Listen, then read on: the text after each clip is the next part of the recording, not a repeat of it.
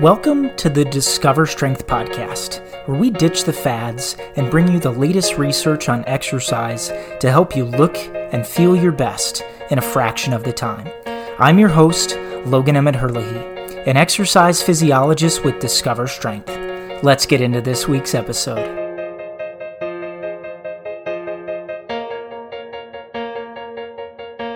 Hello, everyone. My name is Logan Emmett Herlihy. I'm the host here of the Discover Strength podcast, an exercise physiologist at Discover Strength, and so excited to be joined today by Dr. Michael Joyner, MD, at the Mayo Clinic in Rochester, Minnesota. Dr. Joyner, I'd love you to jump in, introduce yourself, Sure. Tell us a little bit about your experience with Mayo and what your specialty might be, all that good stuff. Sure, Logan. I'm an anesthesiologist, but I'm also a physiologist.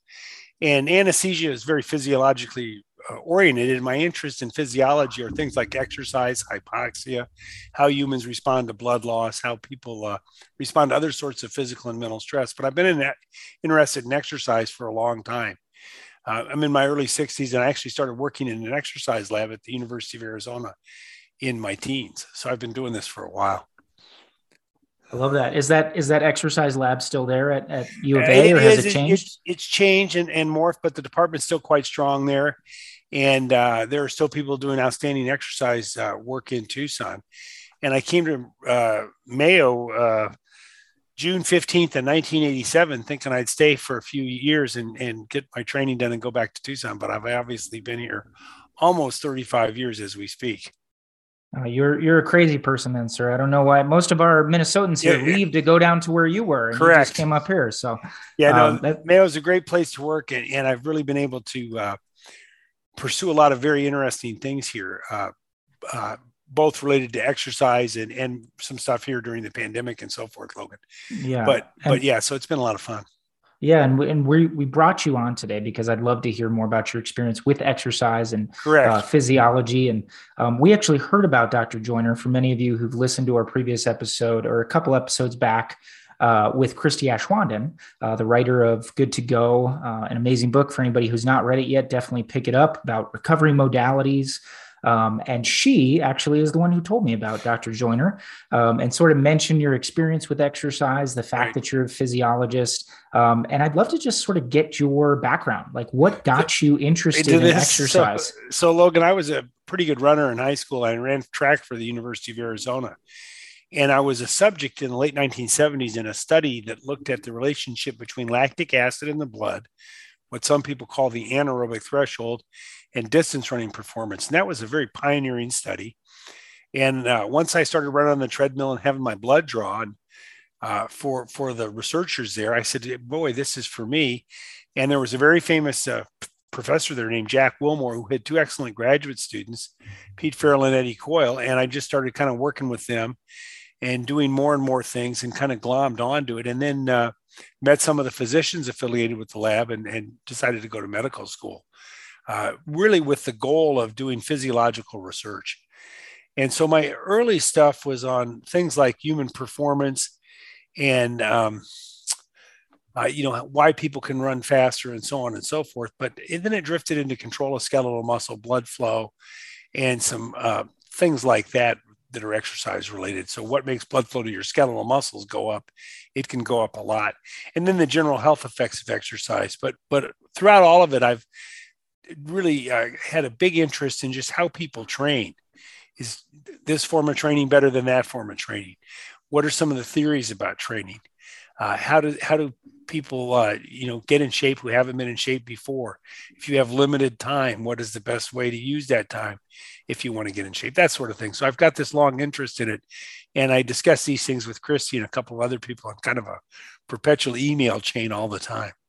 So is that how you and Christy sort of cross paths originally? She was doing some research for the book? I think it was that. And I think she knew David Epstein. And then David and I know Amby Burfoot, who used to be the editor of Runner's World.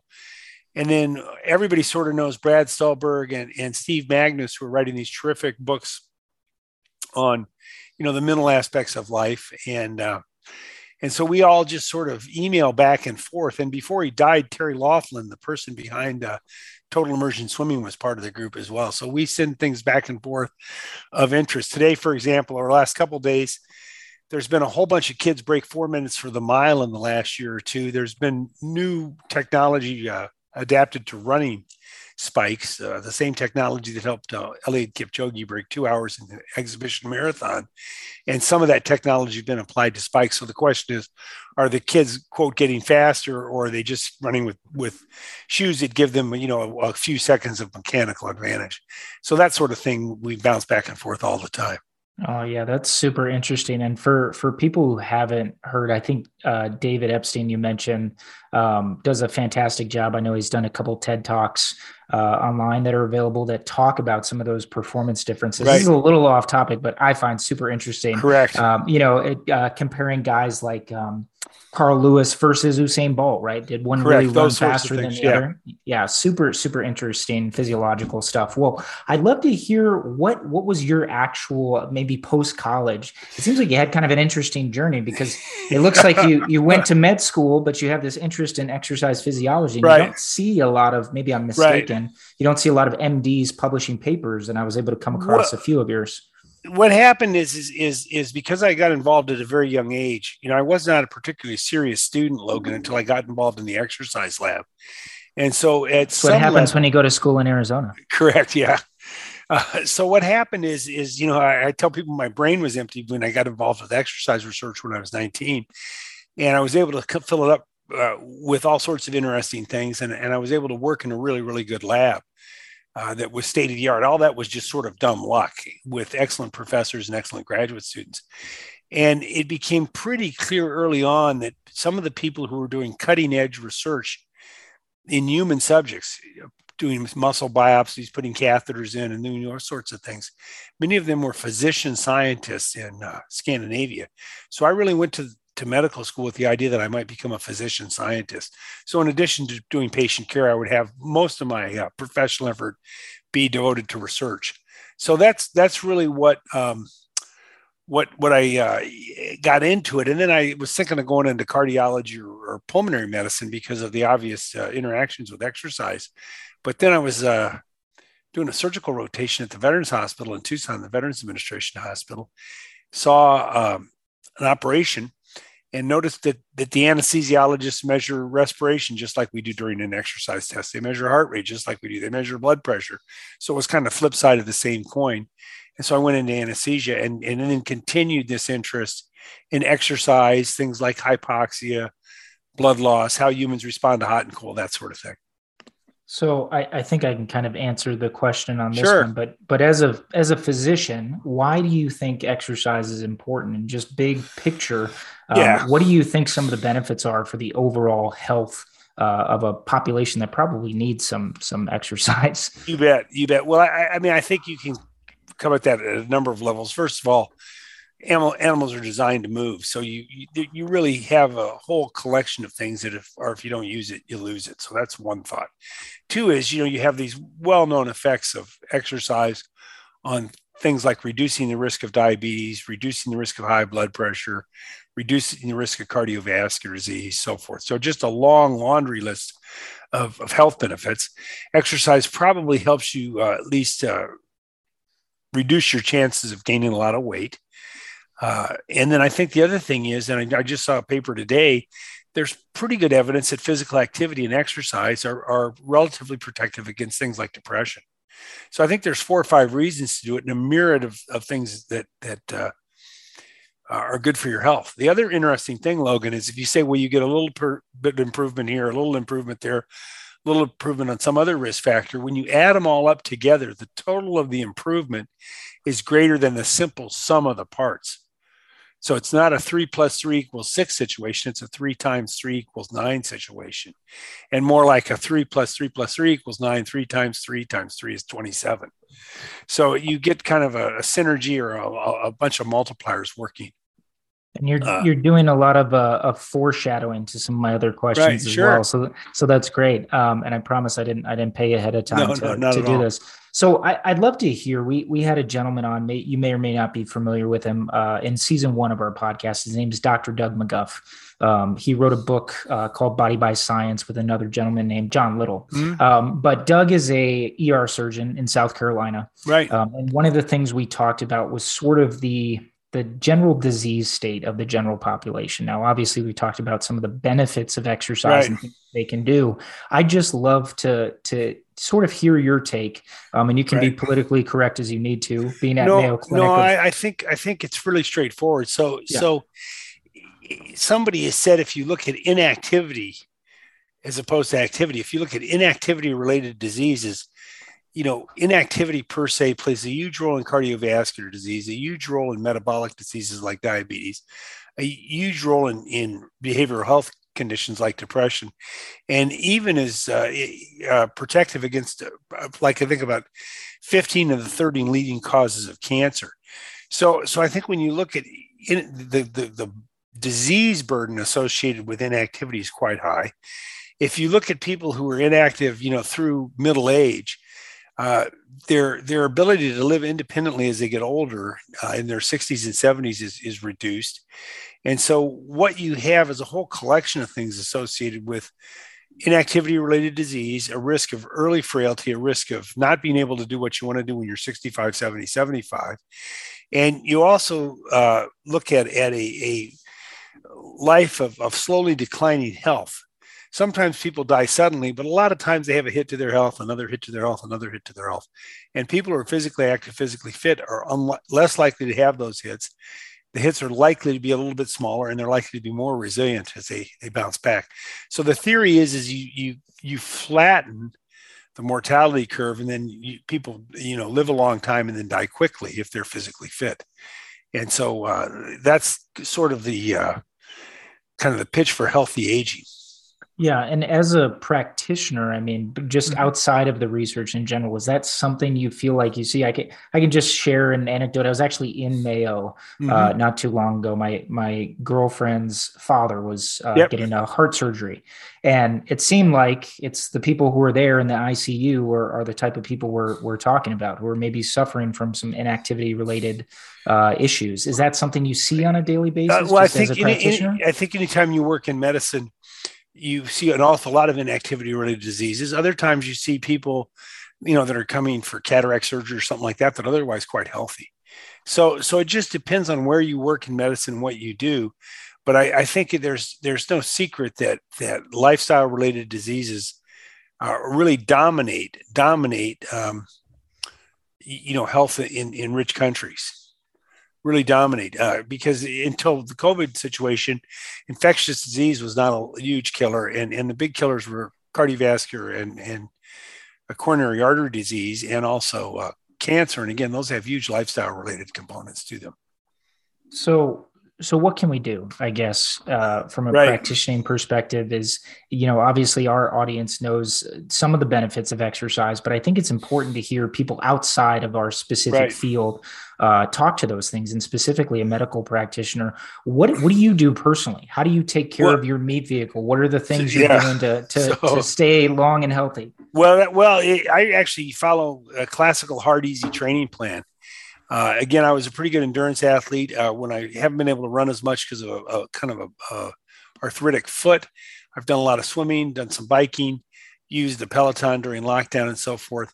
And I've been doing a lot of strength training recently. So what I do is I try to do 3 or 4 hard workouts a week, and I go a hard day, which will go for an hour, which will be quite intense. And then an easy day will be 30, 45 minutes of easy stuff with just kind of light cycling, light rowing, some stretching, that sort of thing, and give you a chance to recover. So a hard day, a day of active rest, a hard day, a day of active rest, and so forth.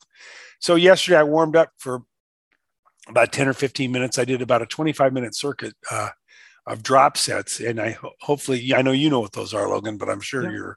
hopefully some of your, They'll be somewhat familiar. We would with call them your like the listeners. breakdown sets. Yeah. Correct.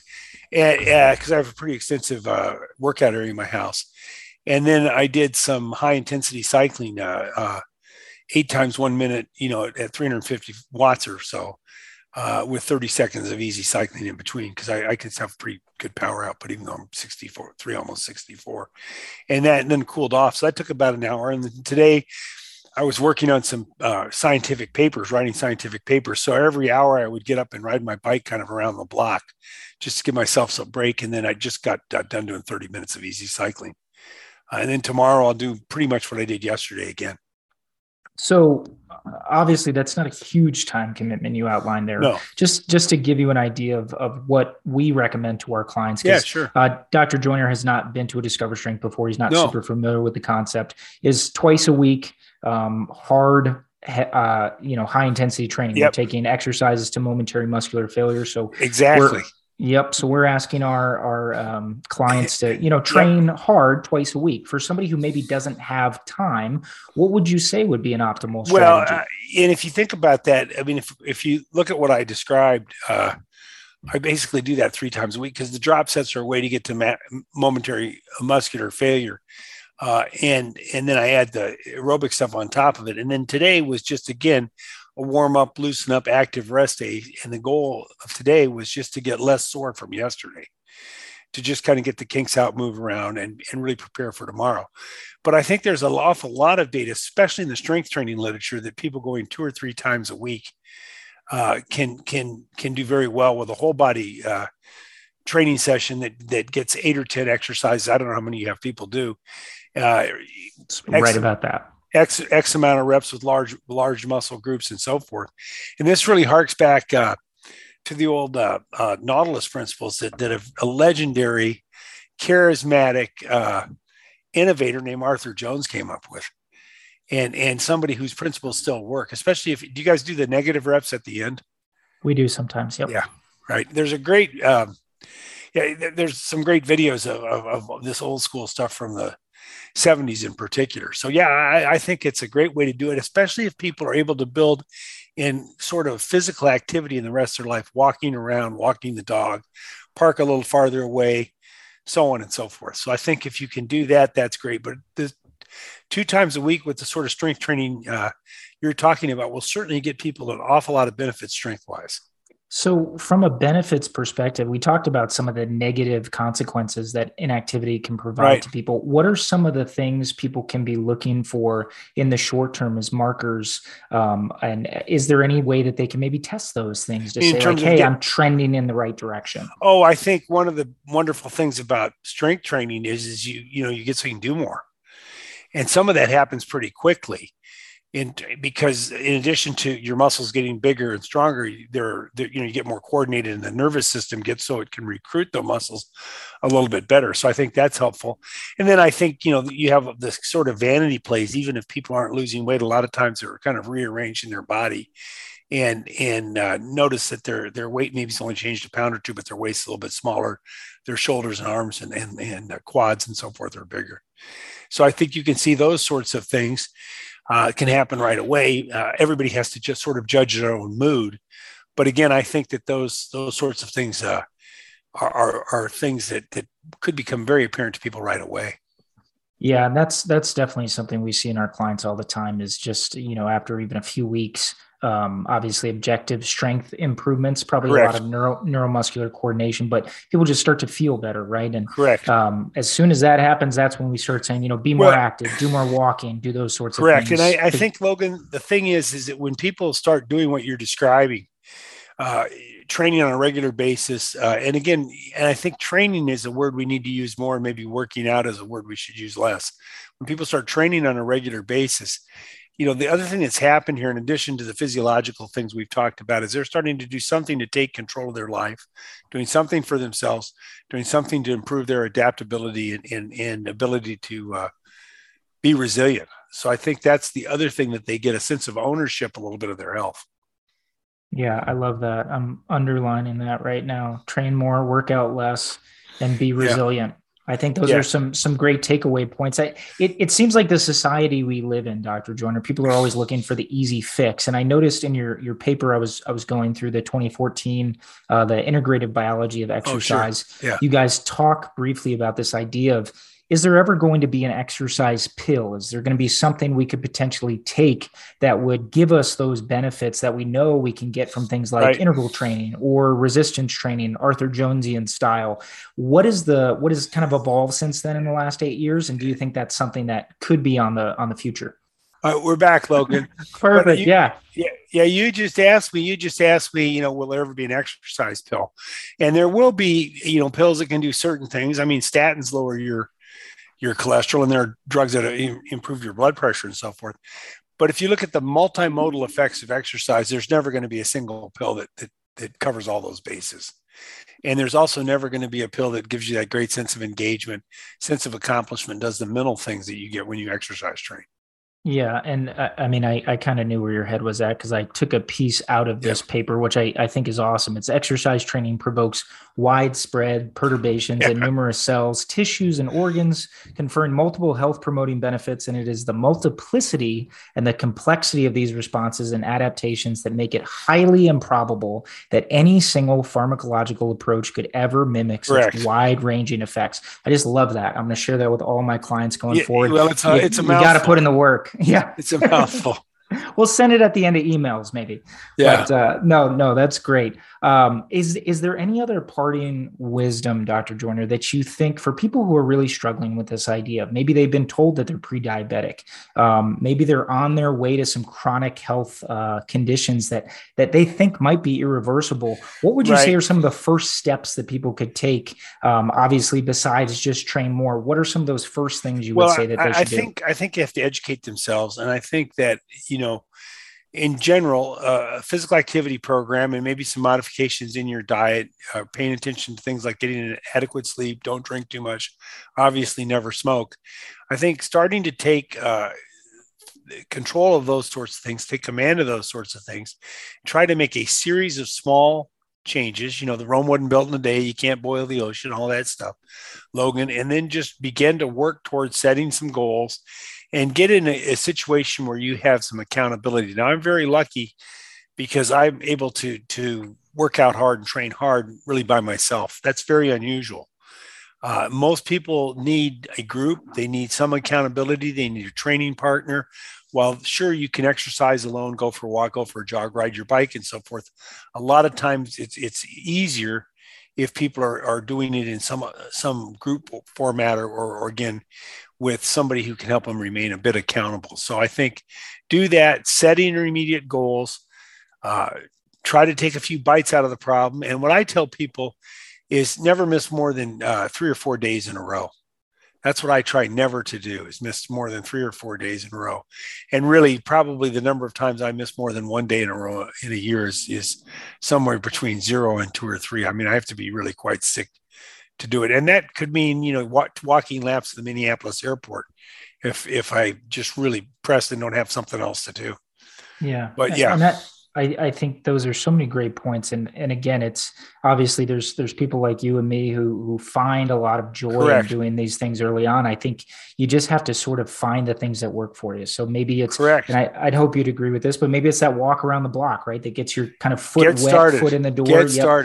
Get started, do something, find something that works for you. And I think it's so important there too, Dr. Joyner, especially starting off, is having some sort of support system, whether it's a training buddy, whether it's a personal trainer at some place like Discover Strength, doesn't have to be there, some sort of accountability partner that's going to go all in with you. And see, we're lucky because I started as a kid. It looks like you probably did too. So you were used to being on a team, you were used to having coaches and so on and so forth. So for people that have not had that experience, or it's been years or decades since they have, what you described can be very helpful. Yeah. Well, I really appreciate you joining us this evening. And for anybody that does need any sort of procedures, if you go up to Mayo, best place in Minnesota for sure, you may run into Dr. Joyner. Are there any parting thoughts, other wisdom you'd like to share with us? I really love this train more, workout less, be resilient. Anything else you'd like to share with our audience before I let you go? Don't permit what you cannot do to interfere with what you can do. Love that. Love that. Thank you so much for joining us. Nice to visit, Logan. Yeah, I really appreciate it. Thank you guys for listening. We look forward to seeing you all again soon.